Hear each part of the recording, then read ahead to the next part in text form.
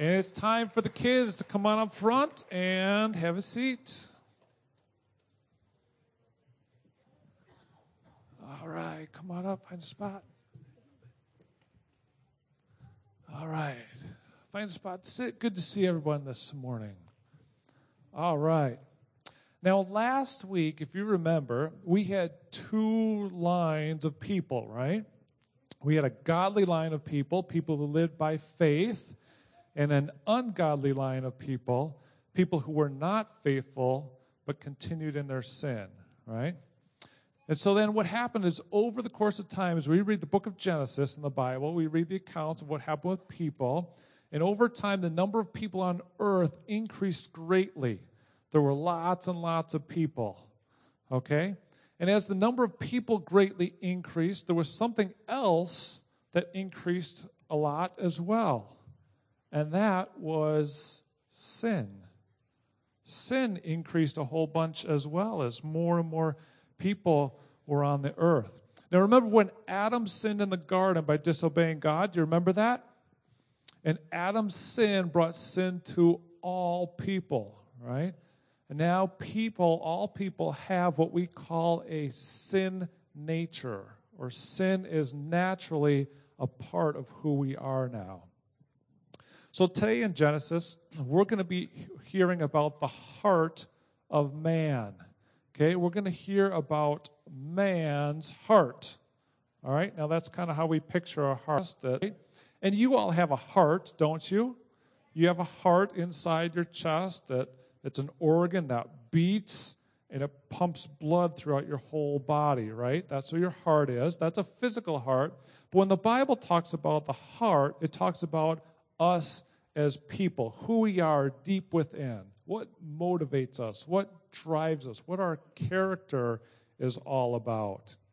And so guess what we'll read about the heart of man, about man's heart in the Bible today? You want to know what we're going to find out?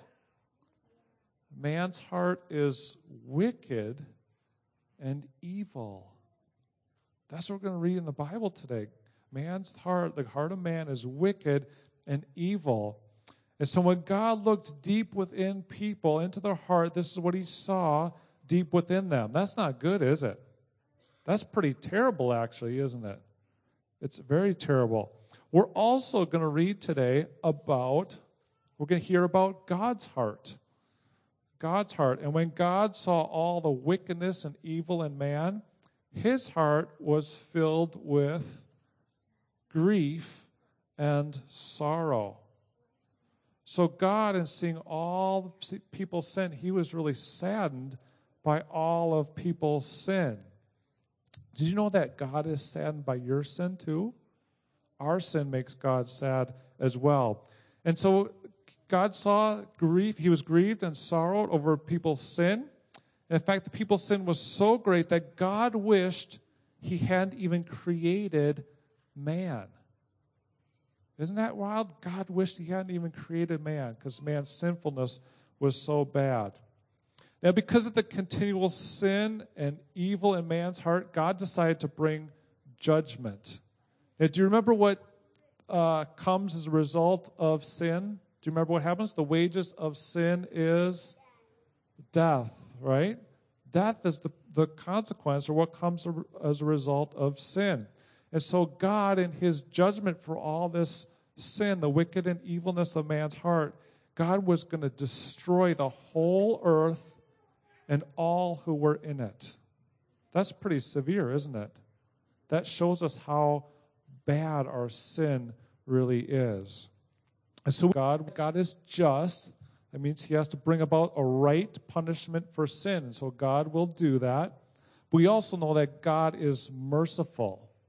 And so God will show favor to one man named Noah.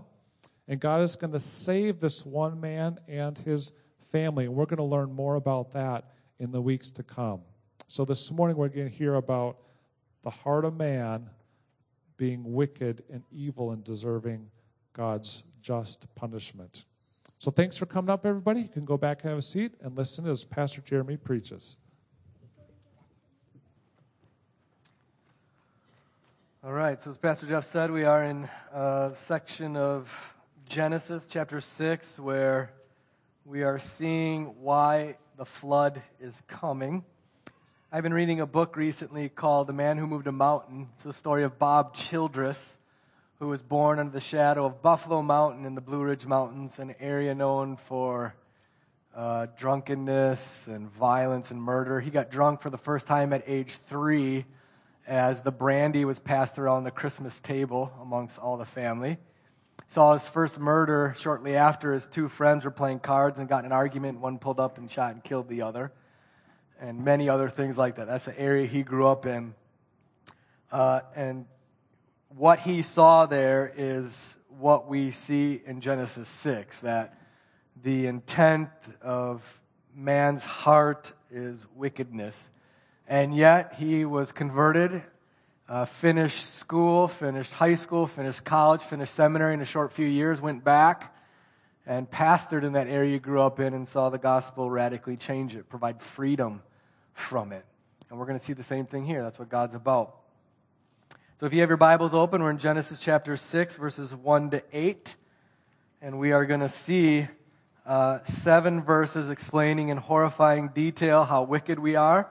And then in one simple, sweet verse, the news of God's grace and transforming us from that. So Genesis 6, 1 to 8. When man began to multiply on the face of the land and daughters were born of them, the sons of man saw that the daughters of man were attractive, were beautiful, and they took as their wives any that they choose. Then the Lord said, My spirit shall not abide in man forever, for he is flesh. His days shall be 120 years. The Nephilim were on earth in those days and also afterward, when the sons of God came into the daughters of man, and they bore children to them. These were the mighty men who were of old, the men of renown. The Lord saw that the wickedness of man was great in the earth, and that every intention of it repented, that the thoughts of his heart were only evil continually. And the Lord regretted or repented that he had made man on earth, and it grieved him to his heart. So the Lord said, I will blot out man whom I have created from the face of the land, man and animals and creeping things and birds of the heavens, for I am sorry that I have made them. But Noah found favor in the eyes of the Lord. Let's pray. Righteous Father, it is only by your grace that we can keep our way pure, and so do not allow us to stray from your commands. Your word is a treasure. Please teach it to us. May you, by your Holy Spirit whom you have sent us, strengthen us to meditate on all of your precepts, such that they become our delight. Pray this in Jesus' name. Amen. As I said, our text is something of a sad prelude to the end of chapter 6 and chapter 7 and chapter 8, which is the worldwide flood of God's judgment against man. So we'll cover those in the coming weeks. In verse 5 of chapter 6, we see the summary of what man became like in sin. The Lord saw the wickedness of man was great in the earth, and that every intention of the thoughts of his heart was only evil continually. So those words then explain what we're like apart from God's grace. This is hard to conceive of ourselves. You actually have to have faith to believe these words, that this is what we would be like if God were to remove himself, his restraining hand, from us. They also helpfully explain to us the doctrine of sin. So if you go to any Christian organization, denomination, or church, you'll typically find a heading of what we believe. This is their statement of faith. Our church has one. And included in that statement of faith is typically a statement of who man is. And that statement of man will include 2 parts. One, that we're created in God's image, Genesis 1 and 2. And 2, that we're fallen. It'll have a statement of sin. Our statement reads, because of Adam's disobedience, sin entered into the world and death through sin. And so death spread to all men because all sinned. Therefore, mankind is naturally sinful, hopelessly lost, and completely unable to remedy his lost condition. There's 2 major things we see in that statement that we see in this text. What I want to do is start out our sermon just by describing from our text what we mean by sin. What is sin? God is here in chapter 6 telling us that mankind is so corrupted that just a few generations after Adam, that all we do is sin. Again in verse 5, every intent of the thoughts of his heart was only evil continually.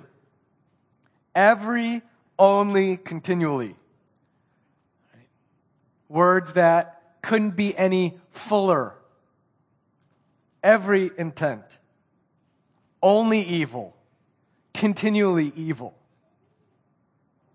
This is the doctrine of sin in Scripture. One commentator writes, a more emphatic statement of the wickedness of the human heart is hardly conceivable.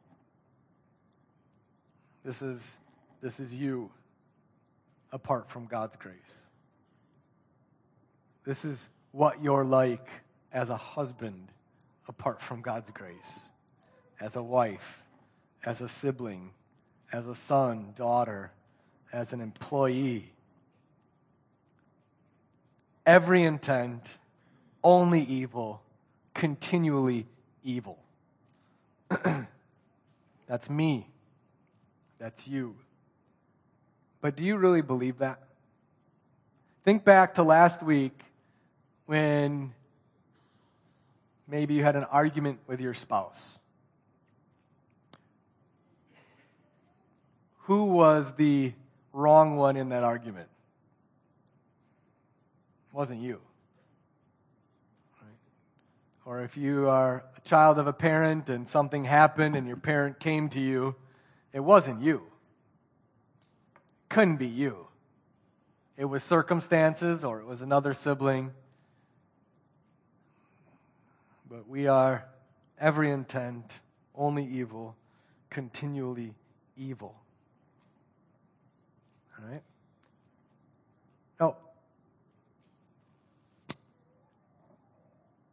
one of the reasons you need to understand this and to believe it is so that God gets the glory in your salvation. That is, the reason the Bible goes into such detail of how corrupted we are in sin, how vile and putrid we become at our heart level, is so that you might despair of being able to fix it. So that you might lose all hope in yourself of a remedy for it. So you might turn to God, humbly pleading for His mercy to rescue you. This is the second part of our statement of faith about sin. Man is completely unable to remedy his lost condition. You see in this text that they don't even care that they're like this. They would say something that's just what we're like. It's just human nature. And they're right. Man, left to himself because of the fall in Genesis 3, is no longer free. We're enslaved to sin. We're bound. We're captive. We love sin. We love gratifying our sinful natures. We don't even want to be free, much less, if we could free. We can't check this in ourselves. We can't rescue ourselves. God must do it, or it isn't done. This is why the doctrine of regeneration in the Bible is so important, so central. The doctrine of regeneration begins with, we are dead in our sins and trespasses. Dead. Jesus once was told that a dear friend of his named Lazarus had died. Lazarus was dead and in the grave a few days. And that is used in order for us to understand what we're like in our sin. We're dead and rotting. And God comes, Jesus comes, and simply says, Lazarus, come forth. Lazarus doesn't ask Jesus to save him. Jesus doesn't come and knock on Lazarus' grave and ask Lazarus politely if he would like to be raised from the dead. Jesus comes and speaks authoritative, life-giving words that raises a dead man. That's what God does for us, because we're dead in sin. Now let me clarify a few things. First, what we see in chapter 6 of every intent, only evil, continually evil, is who we are, not by creation, but by nature. I just want to make sure that we understand that God didn't create us initially this way. This is what we are because of the fall. So it is who we are naturally now. We get it from our parents, who got it from their parents, and we could trace it all the way back to Adam. And so in Adam, this is us. So when we speak of the sinfulness of man, we are speaking of that which is contrary to creation. Contrary to that which was the way that God made it. And so by God's grace, we can be born again. We can be forgiven. We can be counted righteous in Christ. All right? Then we see that the place where this sin comes from in our lives is the heart. Every intention of the thoughts of his heart was only evil continually. The heart, as Pastor Jeff said, is you. It's who you are in sum. It's the core of you, the center of you. Jesus taught us that it's out of the abundance of the heart that the mouth speaks. So when your kids are fighting, and one kid says to another, "I hate you." And then the parent grabs the kid and says, "What'd you say?" "I didn't mean it. I didn't mean it. I didn't mean it." When they say "I didn't mean it," you know what that is, right? That's a lie. Because out of the heart, the mouth speaks. The tiff between siblings, the toy that he wanted that she had, or the sucker that she had that he stole, that little situation shook loose the depravity in your 3-year-old's heart. And what came out was what was in. And so when anger comes out, it's what was already in there. When hatred comes out, it's what was already in there. When coarse talk or joking comes out, it's what was in there.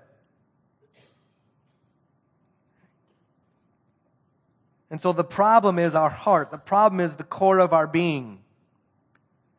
This is why salvation isn't just mere change in behavior. It's rebirth.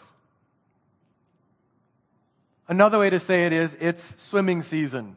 We were working the fireworks stand, and a mom with her 3 daughters came in all in their swimsuits. They'd been to Old Egg Park. They were swimming. Sometimes we conceive of salvation as a little girl out there struggling, and the lifeguard swims out and brings the little girl to shore. That's what we think salvation is. That isn't salvation. Jesus doesn't come and just save us from almost drowning, but we're still the same. As strange as it might sound, Jesus swims out to us, drowns and takes us down with him, then rises from the dead and brings us back to life too. Completely new. He dies and we die with him. He rises and we rise with him. That's biblical salvation. Biblical salvation isn't just something you try out. Biblical salvation isn't trying to get rid of your evil habits and do a little better. Biblical salvation is death and resurrection. Rebirth to new life. It is an entirely new renewal, reformation of what you once were. Behold, if you are in Christ, you are a new creation. The old is gone and the new has come. Why is that so central in the Bible? Because this is who we are. Because our hearts are every intent, only evil, continually evil.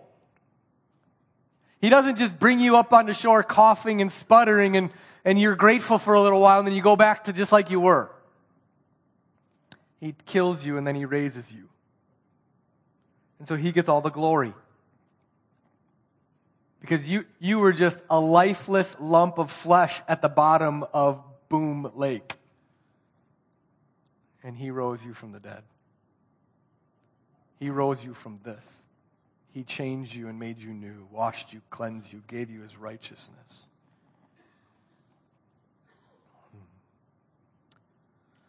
And so this doctrine of sin is very practical. So when you're at work and you're hobnobbing with your compatriots and you're complaining about the boss, the doctrine of sin should tell you that you're the first problem. Quit your whining. It's not his problem. It's not her problem. It's you. That's where you start. When you're playing youth sports and you're jealous or envious because so-and-so gets to play and the coach is a jerk or the coach is blah or the coach is... No, you're the problem. It begins with you or at church. Well, the elders, Pastor Jeremy or so-and-so. No.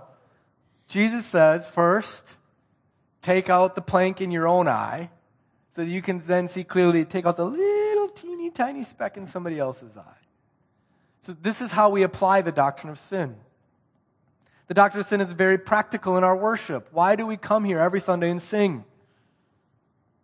Because God in Christ has made us new. Because we were dead in our sins and trespasses. He made us alive together with Christ. That's why we do this every Sunday. And the doctrine of sin is very practical towards the future. We look forward to the day when sin is no more. We don't have to wrestle with temptation and enticement and lust and all of this that overwhelms our souls.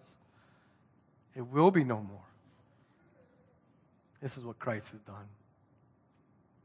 All right, so this leads us right into the specific sin that is named in Genesis 6, which is a bit confusing. There's some debate. We see that man began to multiply, and then we have this phrase in verse 2, the sons of God saw that the daughters of man. The debate is around who are these sons of God. There's basically two camps on it. Some think the sons of God are angels, angelic beings who take on flesh and come down and see the beautiful sons of man, women, and intermarry and have children. Others see that the sons of God are the line of Seth. If you remember back to last week, you had these two lines, the line of Cain and the line of Seth. The line of Seth were those who were chosen by God, adopted by God. They are, in effect, the line of God, the sons of God, and they weren't to intermarry with the ungodly. And so that camp thinks then that the sons of God, the line of Seth, who are the godly line, have now become ungodly and become worldly and have intermarried with unbelievers and the ungodly and so become corrupted. It seems to me that because of that context, the better reading of this passage would be the sons of God in reference to the line of Seth. This is the line, as I said, chosen by grace, that God would bring from it His Savior. This would make sense then that we end here with Noah in verse 8, who was a descendant, as we saw at the end of chapter 5 of Seth. And so the sin that we see here is that the sons of God, these godly, believing line of Seth, these who have faith in God's promise to bring out a Savior, a seed of Eve who would conquer the serpent, that these sons of God who were supposed to marry only godly saw that the daughters of man were attractive. So they did what we do. We put lust of the eyes, lust of the flesh before commands of God. They're worldlings. They began to follow their heart more than what God had said. They love beauty more than they love God. And so that little line at the end of verse 2, as a summary, they took as their wives any that they chose. So they're just rebellious. They're just doing whatever they want. They're like in the book of Judges. Every man did what was right in his own eyes. These godly descendants of Seth, this lineage of faith, has now, even them, are corrupted. I think that makes the most sense of this. They're doing what they want without any regard to God. The adopted sons of God are now acting like worldly people. They're supposed to be distinct in the world, different, holy, set apart, and they're not. They're not. They're not. So, this should help us as Christian parents not to presume the salvation of our Christian children. That's one thing you could take from this. Right? This is what happens. What one generation presumes, the next generation loses. We as Christian parents should be diligent in the raising of our children with faith, with much prayer. We should teach the Word of God to our children. We should discipline their sin faithfully.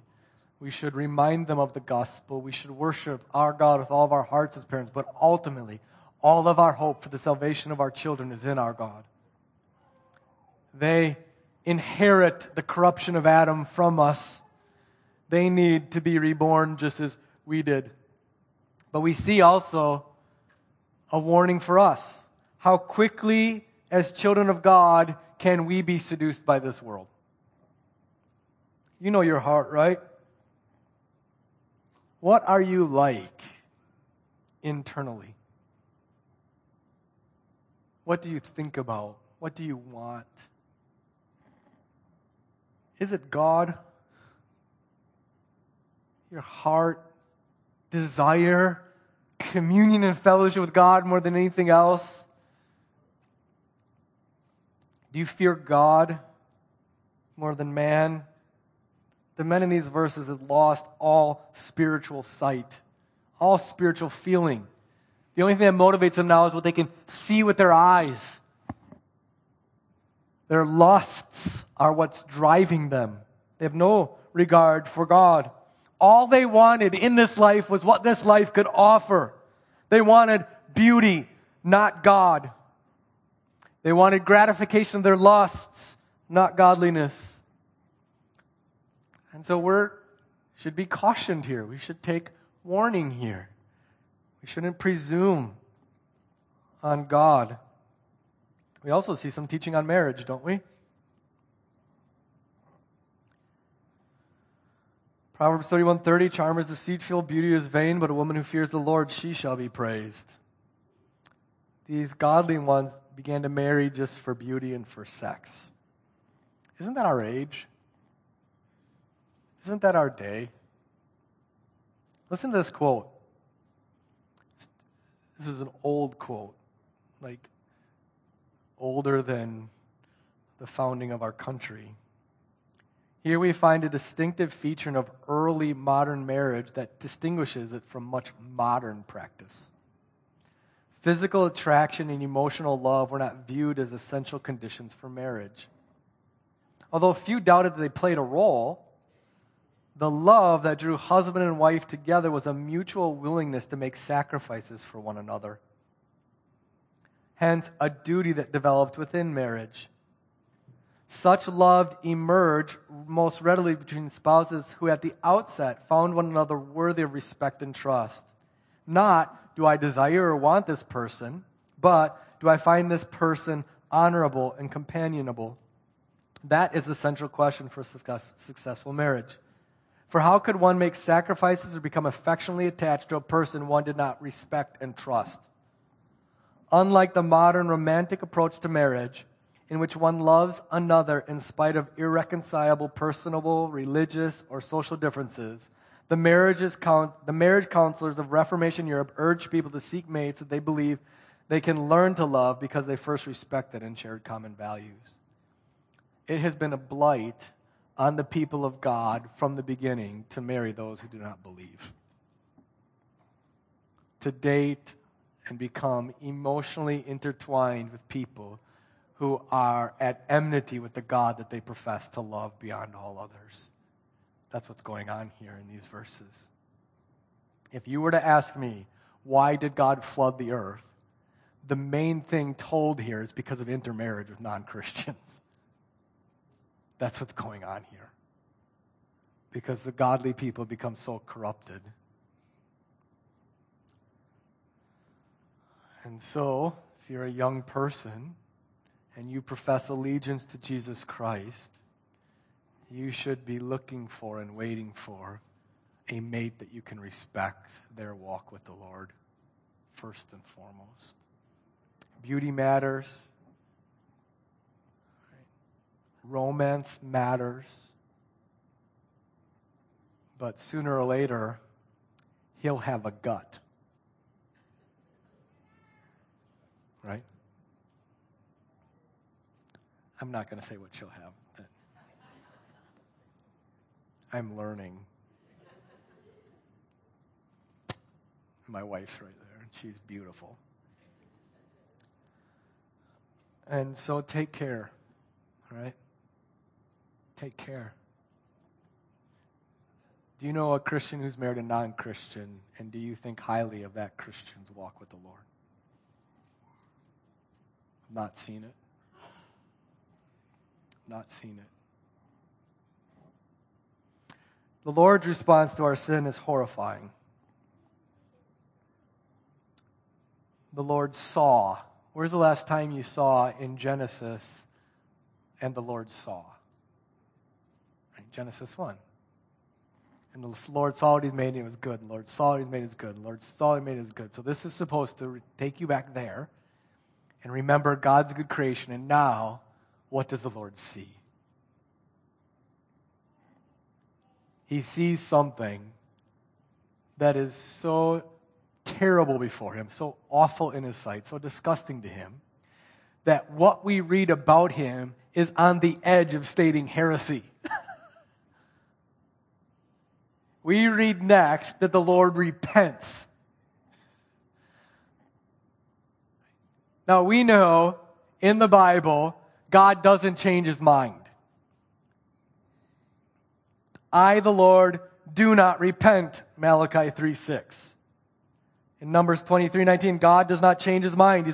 He doesn't repent. God is a God who knows all things from all time. He didn't make a mistake here. God didn't wake up on a Tuesday and go, "Oh, I repent of this wickedness. I didn't know it was going to happen like this." We do that. We make mistakes all the time.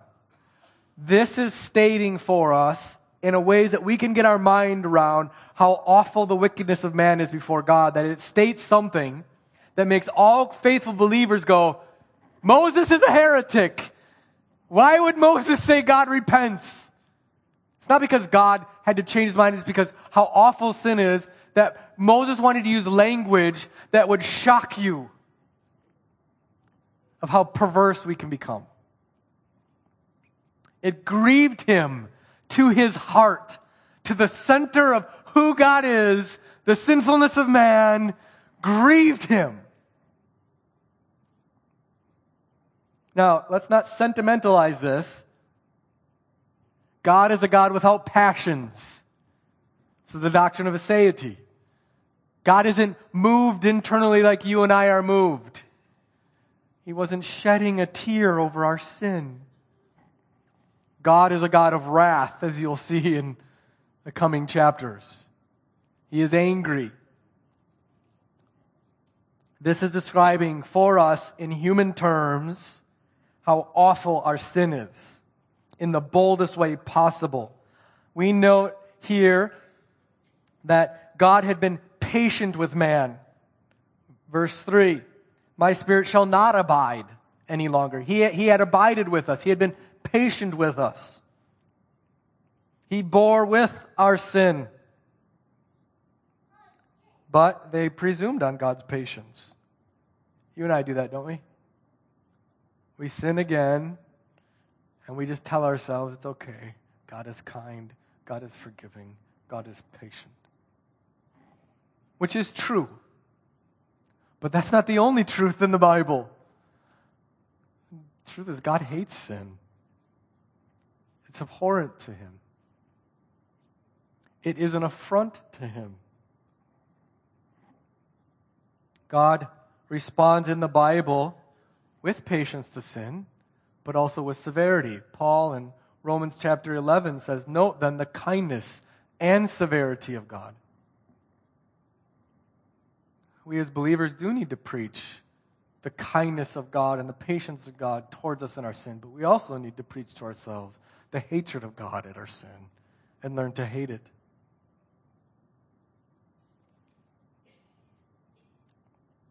And so God declares here that he will make an end of us for our sin. Verse 7, "I will blot out man." I will blot out man.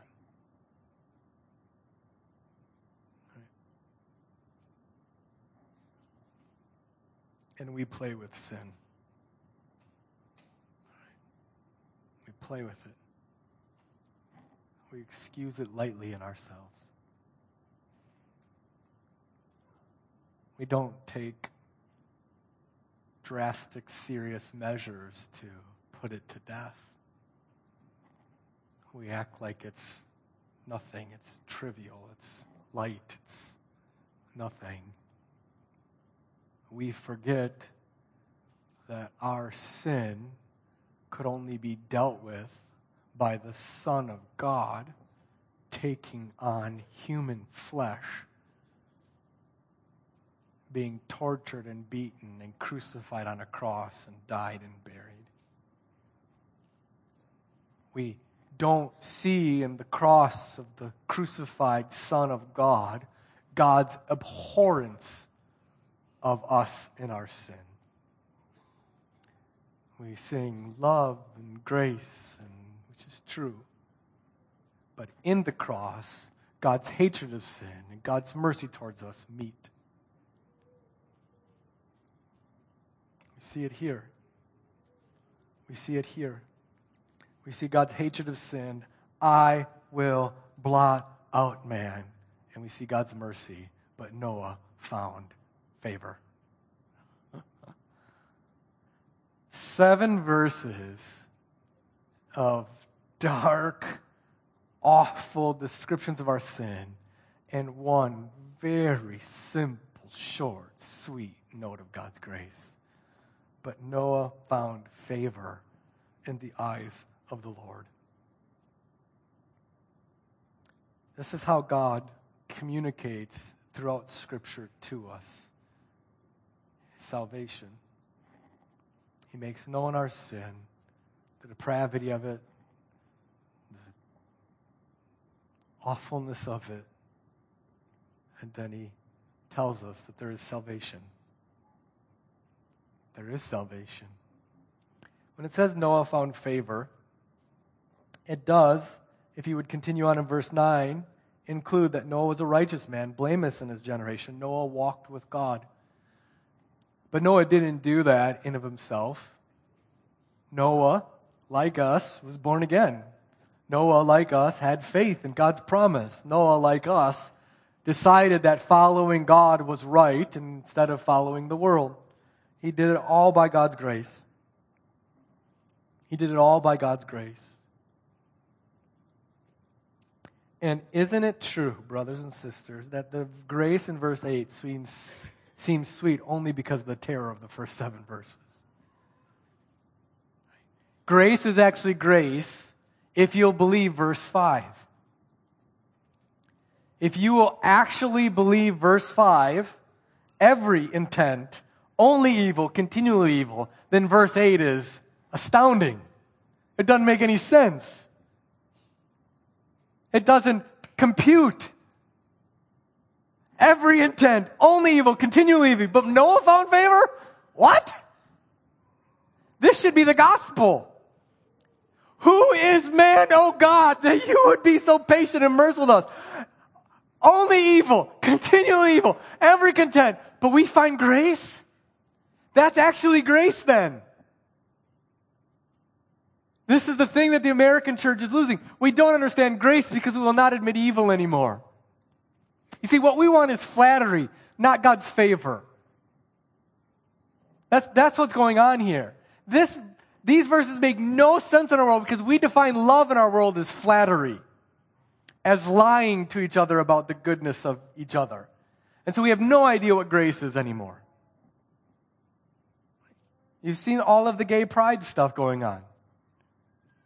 Our world does not want us to actually love those who are in same-sex attraction, gay, transgender. They want us to flatter.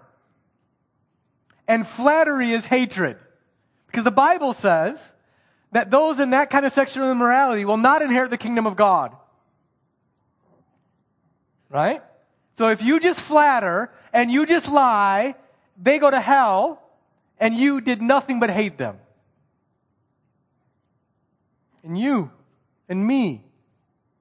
And so God will not flatter. He'll just save. God will tell us exactly what we're like, as bad as we are, and then save us. And that's grace. Did you deserve it? Did you earn it? Did you even ask for it? And God came in great mercy. And you found favor because God gave it to you in Christ. That's grace. And isn't it the sweetest thing in the world? Doesn't it make you want to sing? Doesn't it make you forget all about you and just look at God? That's what the result of this passage should be. There is nothing worth looking at in me. I'm not cute. I'm not cuddly. I'm not good. I'm not strong. I'm not wise. God saved me. Praise God.